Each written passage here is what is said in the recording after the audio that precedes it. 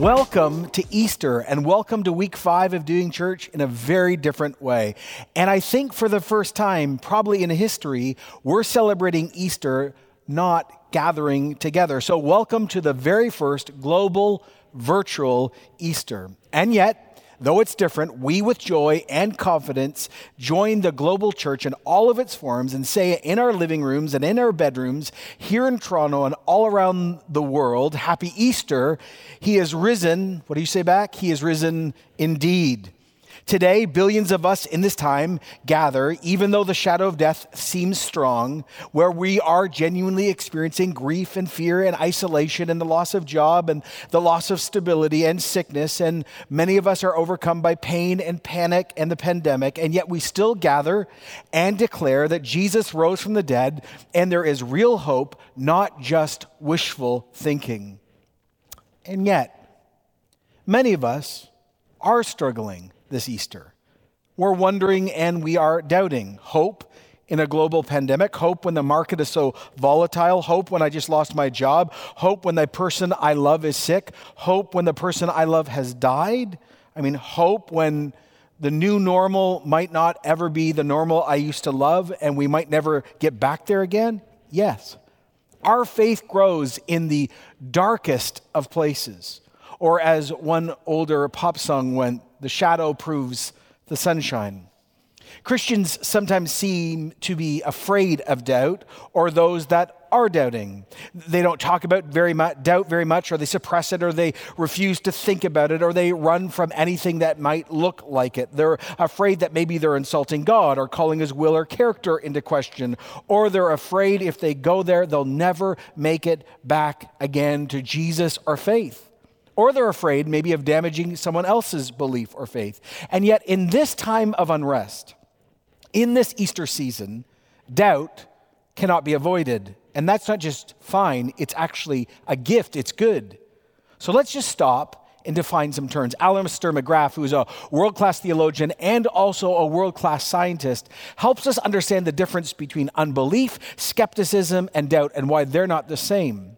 Unbelief is a decision not to believe in God.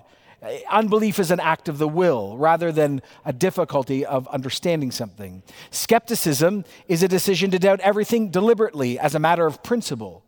But doubt means asking questions or voicing uncertainties from a standpoint of faith. You believe, but you've got difficulties with that faith. You're worried about it in some way. So faith and doubt are not mutually exclusive, but faith and unbelief, they are. You see, the one thing I love about Easter, whether you're a seeker or a skeptic, an unbeliever, a nothing, a spiritual person, or a Christian, what I love about God in Scripture is they never gloss over human frailty. They never quickly dismiss question or doubt. The Bible is full of what I would call the faithful doubting. Abraham, Jacob, Moses, Esther, David, Jeremiah, Thomas, Peter, the list goes on and on.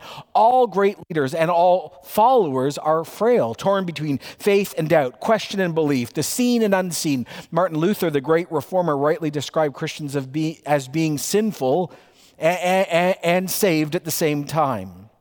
You see, doubt is actually a living sign and a reminder of our frailty, of our limited capacity to understand everything. It's actually a sign of sinfulness too, but it also proves real faith.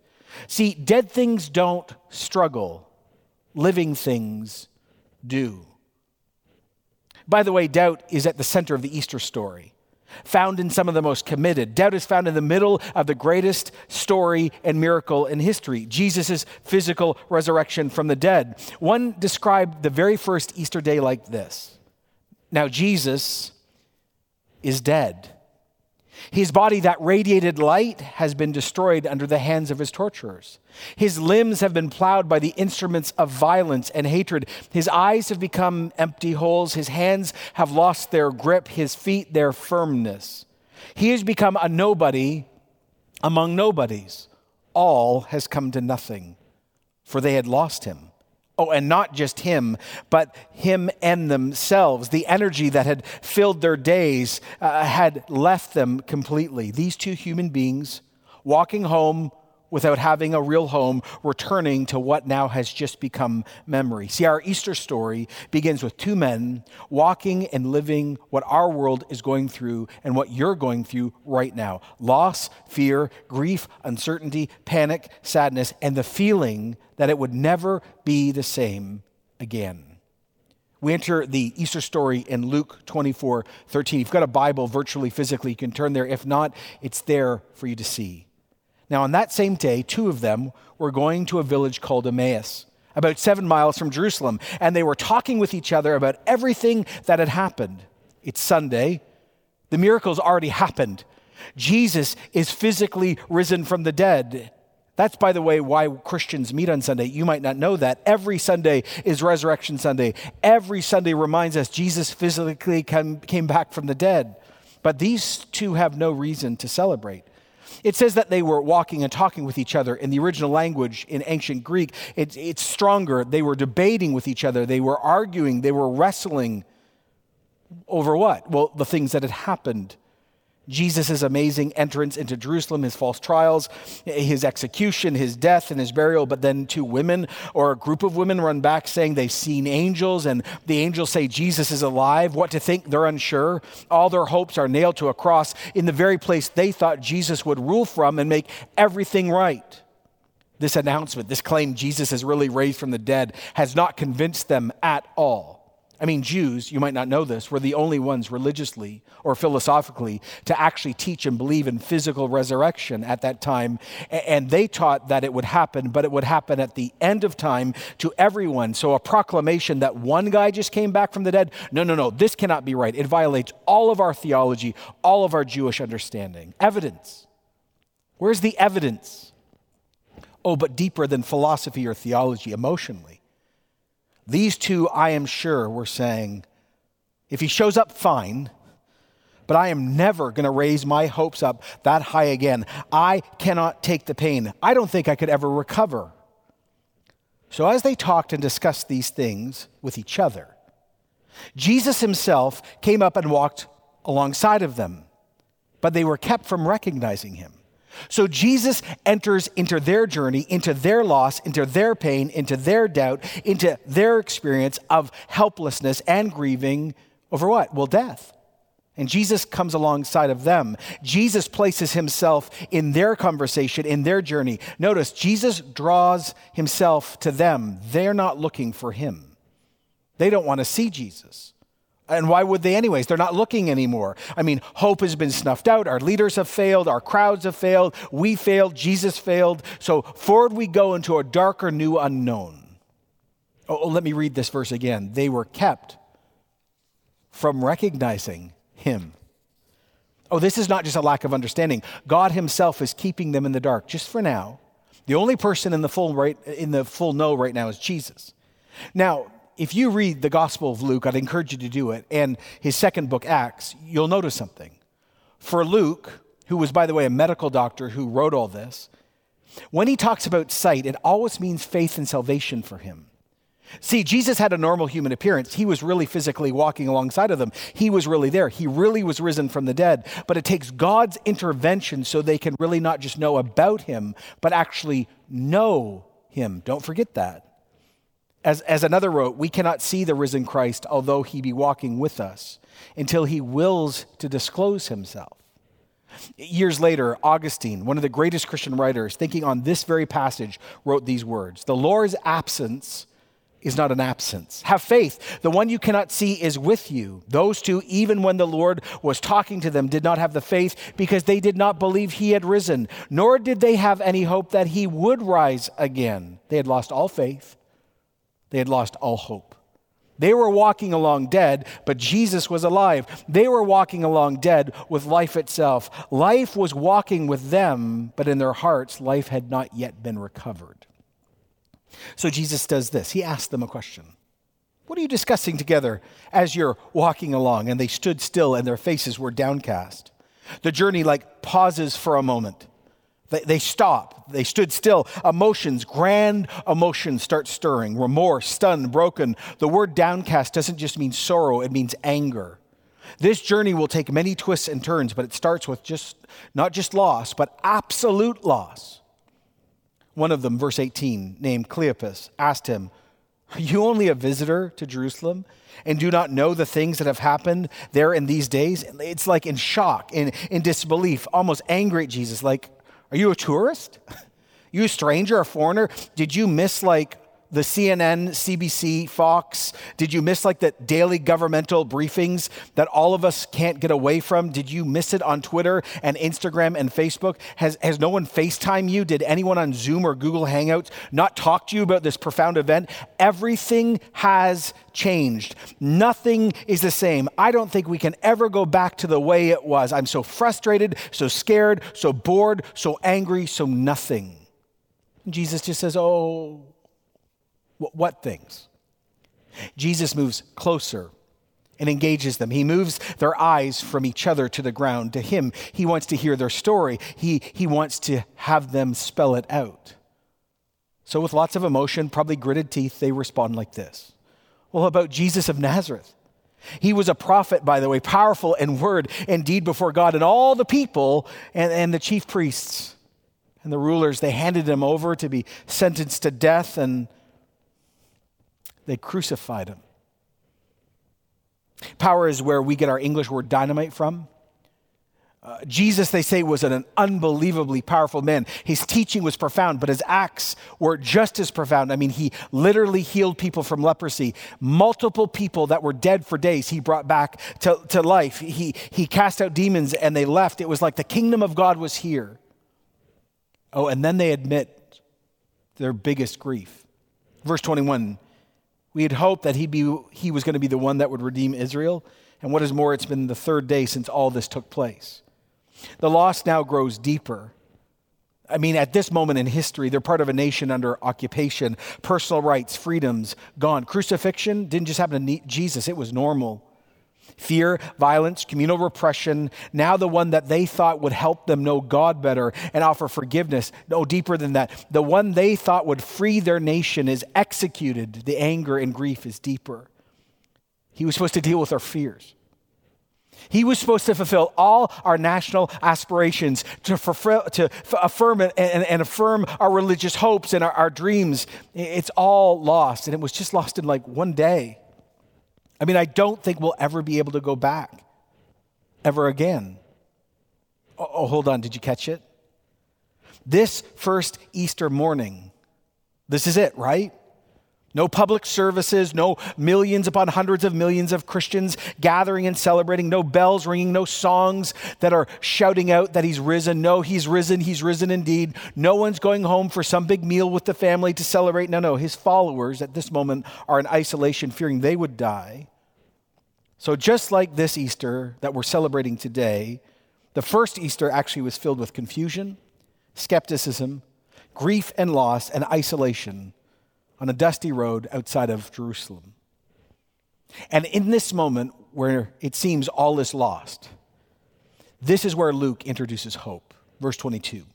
In addition, some of our women amazed us. They went to the tomb early this morning, but they didn't find Jesus' body. And they came and told us they saw a vision of angels who said he was alive. And then some of our companions, they went to the tomb and found it just as the women had said, but they did not see Jesus.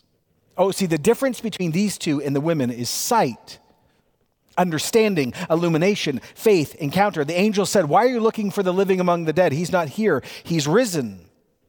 Their journey, unlike the women's journey, is full of doubt and skepticism. Actually, they've moved to jaded unbelief, but Jesus will not let them sit there very long. And just the same with some of you, Jesus won't let you sit there much longer either.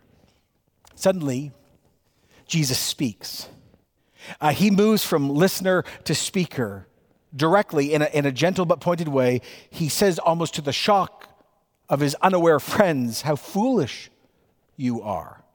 How slow of your hearts to believe all that the prophets spoke about." Foolish doesn't mean idiotic or moronic, you're stupid.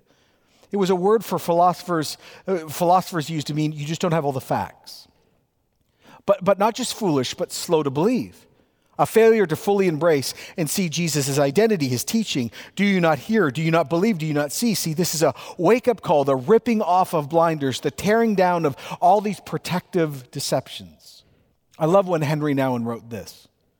The stranger had to call them foolish to make them see. And what's the challenge? It's to trust. They didn't trust that their experience was more than the experience of loss. They did not trust that there was nothing else to do but go home and take up their old way of living again. Slow to believe, slow to trust, and any larger scheme of things, slow to jump over their many complaints and discover the wide spectrum of new opportunities, slow to move beyond the pains of the moment and see them as a part of a much larger healing process. Jesus says, did you not see that the Christ had to suffer these things and then enter into glory? Their response would, no. No. We as Orthodox Jews, get this. See, the Messiah is going to be like this incredible leader, like David 2.0. He's going to show up. He's going to be a profound religious leader and a military leader, and he's going to lead us to victory, not defeat. He's going to throw out the Romans. He's going to restore the temple and deal with all the Jews that are compromised, and we're going to become the center of the world, and everything's going to be made right. But for 3 years, Jesus had been teaching them he had to suffer, and they did not get it, or maybe they didn't want to get it. This, by the way, is the truth of Easter. The terrible events that took place, the death of Jesus, was the plan of God to bring deliverance to the world. God within himself so loved the world that he sent himself. It says in verse 27, and beginning with Moses and the prophets, the Old Testament, Jesus explained to them what was said in the scriptures concerning himself. The Old Testament is God's word, but was a foreshadow given to prepare the world for Jesus. Now he's walking with them and he's opening the Old Testament and telling them, of course, the Messiah had to suffer. But let's just all stop here for a moment. There's something even more amazing here that every one of us needs to see on this Easter day, especially if you're a seeker or a skeptic or you're wondering. See, this moment sets apart Jesus from every other philosophical and religious leader that has ever existed. It was Peter Kreeft that wrote these words. All other great religious teachers put themselves under their own message. They point away from themselves to their teaching. So Buddha said, look not to me, look to my teaching. Jesus said, no, come to me. Buddha said, be a lamp to yourself. Jesus says, no, I'm the light of the world, John 9:5. Moses and Muhammad claimed we are only prophets of God. Jesus, read John 8, says, no, I am God, John 8:58. Any religion could survive the loss of their founder. If Muhammad or Buddha or Confucius were suddenly proven to be mythical or not historical figures, the religions that stem from them might still survive. But Christianity could never survive without Jesus. For other religious founders always claims that they taught the truth. Jesus claimed to be the truth. That's why C.S. Lewis, famed atheist turned Christian, university professor, said when you really listen to the words of Jesus, you must come to the conclusion either he's a psycho, he's a liar, he's Satan, or he's God in flesh. That's why on Easter, we don't just proclaim that this is some news or good news or great news. No, it's the best news because it's hope. Now, the journey takes another turn. Hope is about to spring up even stronger and more. It says in verse 28, as they approached Emmaus, the village to which they were going, Jesus acted like he was just going to go a little farther. And they urged him strongly, no, stay with us. Come to our house. It's nearly evening. The day is almost over. So he went in and he stayed with them. The journey has moved Jesus from stranger to friend again. The two now seem to have joy and hope that wasn't there just an hour before. I've heard you. You got to come in my house. You got to talk with me. Hope is getting closer. By the way, this is why around the world for hundreds, thousands of years, monks in the evening, when they pray, always chant this, stay with us, Lord. The evening is falling. And so do you notice? These two invite Jesus into their where? Home. And it's at home, not in church, not at their job, not in some gathering. No, it's at their home that everything changes. When he was at the table with them, he took bread and gave thanks and broke it and began to give it to them. This immediately reminds us of two things. When Jesus had 2 loaves and 5 fish and fed the 5,000, but it also reminds us of what happened just before Good Friday. what took place at the Passover, where Jesus, remember, he took a cup of wine and he took some bread at the Passover meal and said, my body's going to be broken like this, and this cup of wine represents my blood that's going to be spilled, and if you believe in me, forgiveness of sins will be given out and you can reconnect with God again. And it says when that happened in their home, at their table, then their eyes were opened and they recognized him and he disappeared from their sight. See, Jesus lets them see him.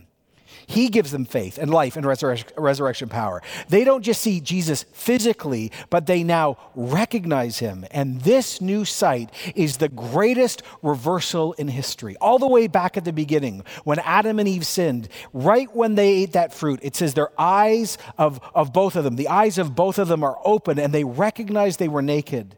And yet now, the one that overcame all the results of that first eye-opening experience opens the eyes of two other people so they could not only see, but they could actually know the God that Adam and Eve used to walk with, and they're given hope that Eden could be restored again. It says they asked each other, was not our hearts burning within us when he talked to us on the road and opened the Old Testament to us? And they got up and returned at once to Jerusalem, and they found the 11 and those with them assembled together, and they said, it's true, Jesus has risen. He has appeared to Simon. Then the two told what had happened on the way and how Jesus was recognized by them when he broke the bread. So, hey everyone, this Easter, Jesus is actually alive. It's true, it's real, it happened. It changed everything. Oh, did you notice it? Everything in the Easter story changed at home. Jesus is at home with you right now. He's sitting with you in your living room or at your kitchen table or in your bedroom right now. To all of you who are seekers or skeptics, you who are spiritual or nothing, you who call yourself Christian but you're not followers of Jesus, listen.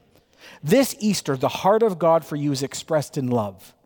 But also, I hope you're realizing you can't sit on the fence with Jesus and his work. You must embrace him or reject him because he claims too much. The Bible says no matter how good you are or bad you are, religious or unreligious, every human being is lost and blind like those two men. We're unable to know God or see God or connect with God by our own actions because of sin. The world, by the way, is divided by so many views and so many ideas, but when you really think about it, most people live only one of two ways. One group's all about moral conformity. Let's be right, do right, let's be religious, and let's make the rules. The other is about being progressive and self-discovery and my story and my experience and my views. Like the two walking down that road arguing, these two groups debate with each other all the time and don't actually realize they're exactly the same. Both trust in and end up relying on self, and everyone's blind. Tim Keller, in his book, The Prodigal God, writes this: the moral conformist says the immoral people, the people who do their own thing, they're the problem. The progressive people, they're the problem with the world, and moral people are the solution. The advocates of self-discovery say, no, it's those bigoted people, those people who think that they have the truth. They're the problem with the world, and progressive people, they're the solution. Each side says our way is the way the world will be righted, and if you're not with us, you're against us. Now, are we to conclude, he writes, that everyone falls within one or two of these categories? Well, yes and no. A great number of people, of course, have temperaments that lean you one way or another. Sometimes people try one for a while and then they go and in a different season try another part of it. Some have tried moral conformity and found it crushing, and they have some dramatic moment of self-discovery. Others have the opposite moment. Some people combine both approaches under the roof of their same personality. But look, despite those variations, these are still only two primary approaches of dealing with life. But the message of Jesus and the message of Easter is that both of these approaches are wrong. His teaching, his life, his death, his literal, real resurrection, he himself illustrates a radical alternative. In other words, our eyes must be open to another. We all need this eye-opening moment. So right now, in this moment, Jesus has come beside you. He's actually revealing himself to you right now. And he's saying, I am the only message. Now you know my claims and you know who I am. And at this moment, he's saying, would you come and eat with me? Would you let me break bread with you? Could I give you a real personal relationship, not just another mystical experience, not just another set of personal experiences of self-discovery, not just another set of dead philosophical ideas? The choice is to declare Jesus as the Son of God. The choice is to actually say, you are the only way to heaven. The choice before you is to turn from a life of sin. In other words, for some of you to say, actually, I can't control my life or my destiny. Some of you need to lay down moral conformity and say, actually, I've been religious and really good and really kind and really rigid, and it's produced nothing. Most of you, though, probably need to lay down self-discovery, the great idol of being progressive. And my story will, listen, all of us can't trust in ourselves. That's why Jesus is called a Savior. He needs to be Savior and Lord and change us. As Augustine also wrote, my soul is restless until it finds rest in you, O God. Paul wrote this in 2 Corinthians 5:19. God was reconciling the world to himself in Jesus, not counting people's sins against them. I told this years ago at another Easter celebration. Let me do it again. In the 1980s, a professor was interviewing a man from the African context who had become a Christian out of a Muslim background. And some of his friends, of course, were very disturbed that he'd left the Muslim faith and become a Christian. And they grilled him, why have you become a Christian? He answered, well, it's like this. I suppose you were going down the road and suddenly the road forked in two directions and you really did not know which way to go. And sitting at the fork in the road, there were two men. One was dead and one was alive. Which one would you ask which way to go? He said, of course, the alive one. Now, for all of you who are skeptical and seeking and trying to understand and spiritual, I'm going to give you two things to do out of this Easter moment. One, if you want to keep exploring this and wrestling this through right after Easter is done, you can go to our website, sanctuschurch.com, and sign up for something called Alpha. And we're going to do this virtually. And this gives you an opportunity to explore the Christian faith and wrestle and say anything you want. Is God good? Why is there evil in the world? How do I read my Bible? What did Jesus claim? Was he really a real person? All that stuff. And you can sign up so easily. It's designed specifically for you to discover and question faith. And we'd love to invite you to do that. But maybe others of you are actually like, no, as you've been preaching, actually, I know it's true and I want to meet him. And I'm going to give you a chance to do that in a moment. But before I do that, let me just speak to the rest of us who are Christians. I just want to declare to you this Easter, he's risen and we know him and it's real. Our hearts, 2,000 years, are still burning within us. But maybe you've come to this Easter and your heart is not burning like it used to. And maybe you want to ask the question, why is the fire a little bit lower? Well, lots of things. Good things, sports, travel, retirement, jobs, sleep. A culture of busyness. The modern blur of the GTA life causes a blur in priorities. And then there's sinful things in our life. Gossip, secret sexual sin, unforgiveness, bitterness, anger. Maybe you've gone to other spiritual influences, lack of Christian community, lack of scripture, lack of prayer. The list goes on. Can I just say, not just as a pastor or a spiritual leader, just as a fellow Christian, a fellow human being, what this pandemic has exposed is actually what a lot of things are for real. One way that God is using this crisis in the global church and in our church in this Easter is actually to expose things and then maybe to purify us so we could come back to our first love. I'd really encourage you to take time this Easter to keep praying that this moment would not be wasted, but actually would bring you back to your first love. Now, so much of what you've been relying on or been entertained by or been distracted by maybe is decreased or gone away. I just want to end this Easter message by declaring this.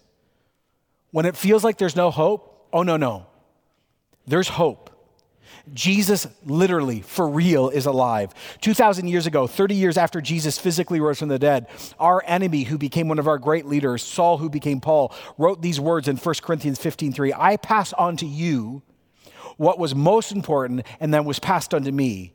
Jesus died for our sins just as the scriptures declared. He was buried. He was raised from the dead on the third day, just as the scriptures declared. So Jesus, everyone, is alive. He's overcome our sin. He's conquered death itself. He's overcome Satan and his work. And for all of us who have embraced him, he has given all of this to us. When we sin, he forgives us. When we face sickness and old age and death, we know that Jesus was physically resurrected from the dead, and that is our promise that we will be physically resurrected from the dead. This, like I said a few weeks ago, is the difference maker between panic and peace, hope and hopelessness, being lost and being found. As Paul wrote in one of his earliest books in 1 Thessalonians 4:13, brothers and sisters, we do not want you to be uninformed about those who have died, so you do not grieve like the rest of humanity who have no hope.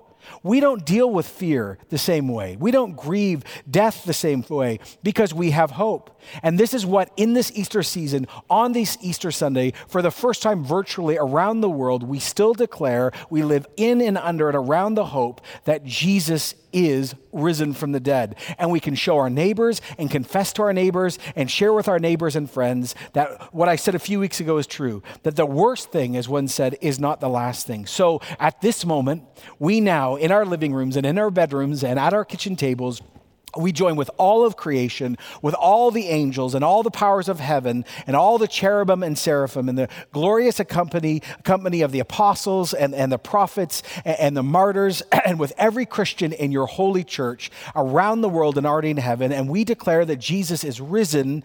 He is risen indeed. So let's just take a moment and let's pray into this moment. Number one, thank you, Father, that you sent Jesus. Thank you, Jesus, you were willing to come. Thank you, Holy Spirit, you show us Jesus. And so all of us as Christians just want to say you are risen indeed. Thank you that forgiveness is true. Thank you that sin and death and sickness does not have the end say. Thank you that the resurrection is true. And thank you we can have hope today. And Holy Spirit, we pray in this moment through Sanctus Church, you would purify us more, that we'd be more in love, that our hearts would burn more for Jesus in this season than before. Continue to burn away the things that aren't helpful and allow purity to come through this. Also, I pray for hope and encouragement across our church to remain faithful, knowing that the resurrection is more powerful than fear or financial fear or death itself, that you will provide ultimately in the end. And lastly, I just want to say, if you have never accepted Jesus, this is the moment, and this is all you need to pray. Wherever you might be in the world, just say, Lord Jesus Christ, I believe that you existed, but I now want to know you. So open my eyes like you opened the eyes of those two. I confess that I'm sinful. And right now, whoever you are, you can say you're sinful because of self-discovery and making your own path, or you've trusted in moral conformity, or a mix of both. Just tell him and say, Lord Jesus, I'm sorry. I believe you lived, you died, you rose again, and I'm asking you to cover me. I'm asking you to forgive me of my sins, to make me clean and pure and right. And I'm asking you to change my life. I want purpose in this life. I want to not be alone when I die, and I want resurrection. I trust in Jesus alone. I turn from every other leader, every other thinking moment, every other process, and I say yes to Jesus Christ. Make me a new child. Make me a new creation. Help me to have hope this Easter. I pray this in Jesus' name. And we all said across the church everywhere, amen. I leave you with this. Remember, Jesus is alive. We do not grieve like the rest of the world does. We have hope. He is risen. He is risen indeed. Happy Easter to all of you today.